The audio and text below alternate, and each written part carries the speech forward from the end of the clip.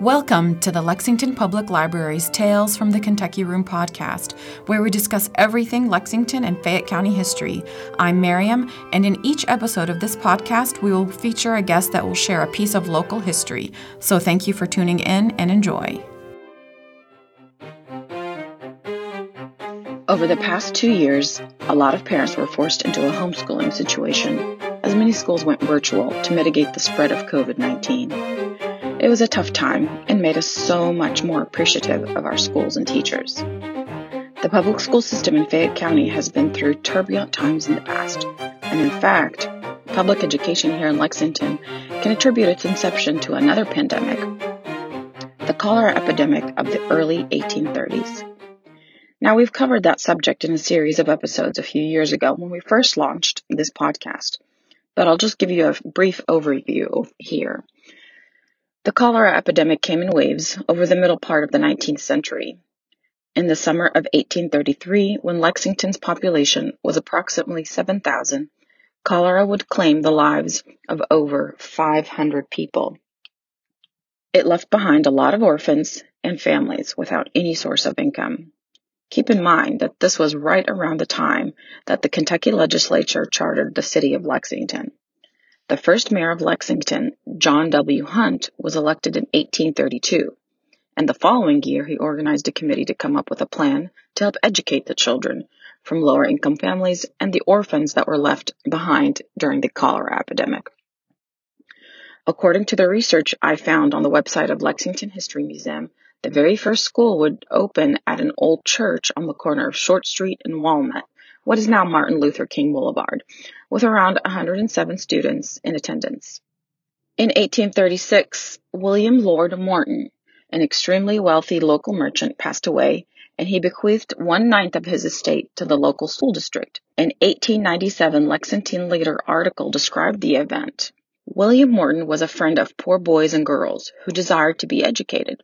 And when he died in 1836, it was found that he had made all of the children in Lexington his heirs, giving for their benefit 1/9 of his estate, which he had devised in trust to be safely invested, and the income to be used in maintaining a free public school.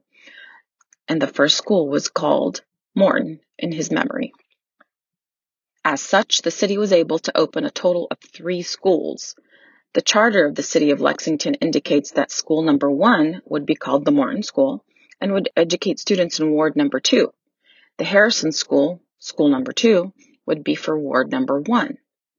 And finally, the third school would be named the Dudley School for Ward number 4, named after the famous Dr. Benjamin Dudley, of course. And a side note, school number 3, the Dudley School building, currently is the home of a very popular coffee house, rightfully called Old Schoolhouse Coffee. Very good coffee. The following is an excerpt from William Henry Perrin's book, The History of Fayette County, Kentucky. The teachers of the schools are as follows. City School number 1, Principal G.D. Hunt, First Assistant, Miss Lizzie Gill, the Second Assistant, Miss Jane Wirt, Third Assistant, Miss Carrie Wade, Fourth Assistant, Miss Jane Holt. City School number 2, the principal is J.B. Skinner. First Assistant, Miss Sarah Roten. Second Assistant, Miss Lydia Turner. Third Assistant, Miss Nanny Pulliam. Fourth Assistant, Miss Sally Frost. City School number 3, principal is J.R. Graves, and then the first assistant, Miss Molly Dacia, and then the second assistant would be Miss Jenny Randall, and third assistant, Miss Letitia Bullock. Fourth assistant, Miss Nanny Jones. By the 1850s, the Kentucky legislature would require every county and city to maintain a common school system and use funds appropriated by Frankfort, as well as be able to impose a local tax to cover the costs. And as you can imagine, the opinion sections of the newspapers were hopping with opposing viewpoints about school funding. But I guess some things never change.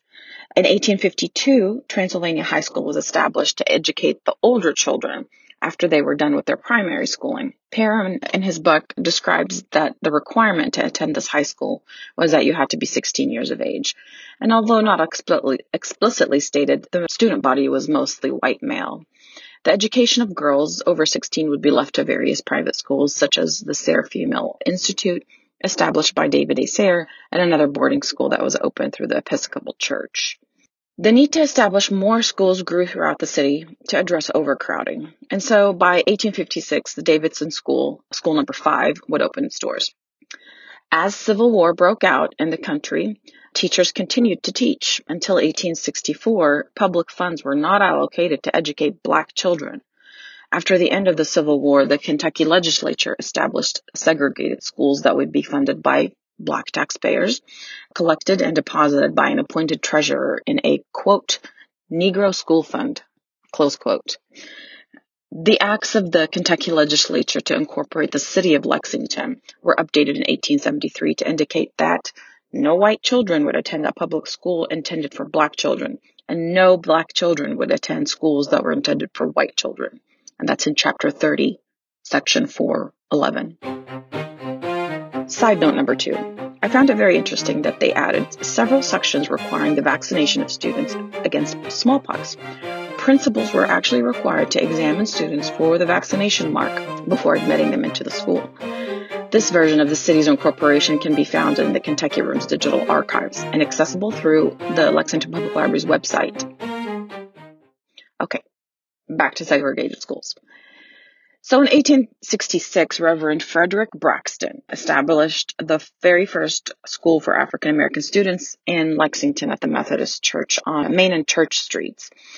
The Lexington History Museum indicates that 300 students attended the first year, and the purchase of the building was funded through the efforts of a group of Black women. Subsequently, the Freedmen's Bureau would help fund the schools. And the Freedmen's Bureau was a federal agency actually commissioned by an act of Congress in 1865 to manage all matters relating to freedmen, refugees, and other disputed lands post-Civil War. Attendance at the school would grow to 900 around 1868 and would expand its location to the First Baptist Church, Pleasant Green Baptist Church, Main Street Baptist Church, and Christian Church, and you'll find that many church buildings were used to educate students. The need for space and teacher would grow, but the funding never met the needs. There was never enough revenue from the taxes collected for Black taxpayers, as you could imagine, in comparison to white schools. In 1873, the Lexington City Council would appoint an advisory board to address the funding needs of the segregated schools, particularly how to pay for the salaries for the teachers. The city agreed to provide that funding, but the advisory board would pay for materials, fees, and the utilities to operate the buildings. Those buildings included 3 schools at the time: Corral Street School, 4th Street School, and Church Street School. For the rest of the 19th century, various segregated schools would open and close their doors based on attendance and funding. Most notably, in 1888, 4th Street School would be constructed to accommodate the largest student body with 8 classrooms. The principal, Green P. Russell, was appointed in 1890 to head that school, but would later convert the school to the very first high school for Black students. And that Principal Russell would become the supervisor of all 3 segregated schools. And by 1895, 4th Street High School would be named after him. There wouldn't be another high school for Black students until 1923, when Dunbar High School opened its doors, named after the acclaimed Black novelist and poet Paul Laurence Dunbar. This high school would be the first Black high school in Kentucky to be accredited by the Southern Association of Colleges and Secondary Schools. It is worth noting that a couple of issues of the Dunbar Echo have been scanned by our staff and are available in the Kentucky Room digital archives if you want to look at those. During the restructure of the city's incorporation that I mentioned earlier in 1873, the state legislature established the Lexington Board of Education as a special taxing district in order for them to appropriate funds for schools operations. This board would have elected members from each of the city's 4 wards, as well as the superintendent, who was elected for a 4-year term. The very first elected superintendent was James O. Harrison. Following him was John O. Hodges. In 1880 and in 1888, M.A. Cassidy would replace Hodges. Massillon Alexander Cassidy was known to be a progressive educator that would remain the superintendent of the Lexington school system until around 1928 upon his passing. However, in 1893, in the middle of his term, Cassidy would leave the city school system and head over to the Fayette County school system until 1902. So yes, there are two separate entities at that time. There was a Fayette County school system and then a Lexington City school system before they merged. During his time as a superintendent, Cassidy coordinated several openings of new schools to accommodate the increasing attendance, including the conversion of Morton into a high school and the opening of Lexington High School, Jefferson Davis Elementary School, and the new construction of a high school on Main Street in Walton, what would be known as Henry Clay High School. Overall, Cassidy would oversee the expansion of the school system from 3 schools to 12, all of modern construction. In the mid-1930s, when the city allocated a tract of land on Tates Creek Pike to be the site for 2 new schools, one would be named Morton Junior High School and the other one would be Cassidy Elementary School. Now let's talk about the Fayette County Board of Education, which was chartered in 1873, and its first superintendent was B.N. Grahan, and the first school was opened on Sandersville, which was just a single-room schoolhouse. The number 2 school was on Richmond Road, and number 3 school was on Childsburg, and number 4 was on East Hickman. When Cassidy was hired by the county board to head the expansion of the school system, he immediately required teachers to be certified and buildings to be repaired. In 1905, the board appointed its first female superintendent, Nanny G. Faulkner, who would later consolidate all of the small county schools, around 31 schools, into regional schools, and that would be divided into 4 regions, southern, western, northern, and eastern. Faulkner would remain the superintendent until 1921, when she was forced to resign over some financial problems. Just as with the Lexington City Schools, Fayette County had several small segregated schools. These schools were established in and around the surrounding farms into Athens School, Bracktown, Jonestown, Maddoxtown, etc. And there's a full list of these schools that can be found on the website of the Lexington History Museum. Eventually, after World War II, all the county segregated schools would be consolidated into Douglas School on Price Road, named after the abolitionist and statesman Frederick Douglass. When the Supreme Court decided on Brown versus the Board of Education in 1954, the schools in the city and the county began the progress of desegregation. The county schools decided to close Douglas School, and the city converted Dunbar High School into a junior high school. Black students would be dispersed to schools as close to their neighborhood as possible. However, Lexington neighborhoods were segregated, and schools never really fully integrated. The primary and junior high schools, for the most part, would remain segregated, even when the county and city decided to merge later in 1967. This would, of course, lead to a controversy over local desegregation efforts. Newspaper articles in the Lexington Herald and Leader in the early 1970s covered the case of Robert Jefferson et al. Versus the Fayette County Board of Education. Robert Jefferson, and along with 4 parents, sued the Fayette County school system in the U.S. District Court. They stated that the district wasn't complying with the federal law to desegregate elementary junior high schools and violated the 1964 Civil Rights Act. Robert Jefferson, a longtime Lexington civil rights activist, was one of the plaintiffs in the lawsuit. He would also later become a council member. U.S. District Court would side with the plaintiffs and prompt the school board to be more proactive in desegregating all of its schools. As discussed in a previous podcast on the county-city merger, the city of Lexington was growing very rapidly, and it would continue to annex plots of land in the surrounding area, making it difficult for the county to maintain its presence as a governing body. The population growth of the baby boomer generation needed to be accommodated by adding more school buildings. And in 1960, after several years of debate, a committee was formed to begin studying the possible merger between Lexington City Schools and Fayette County Schools.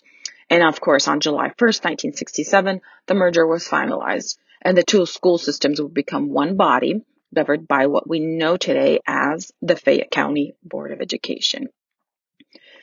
Since then, the public school system has witnessed many changes, many trials, and many celebrations, but the one constant are the grateful parents and students for the teachers, staff, and administration that has been educating Lexington's young citizens for almost 2 centuries.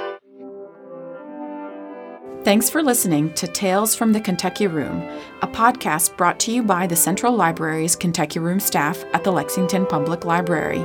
If you enjoyed listening, please take a minute to subscribe, rate, and review the podcast on Apple Podcasts and Stitcher.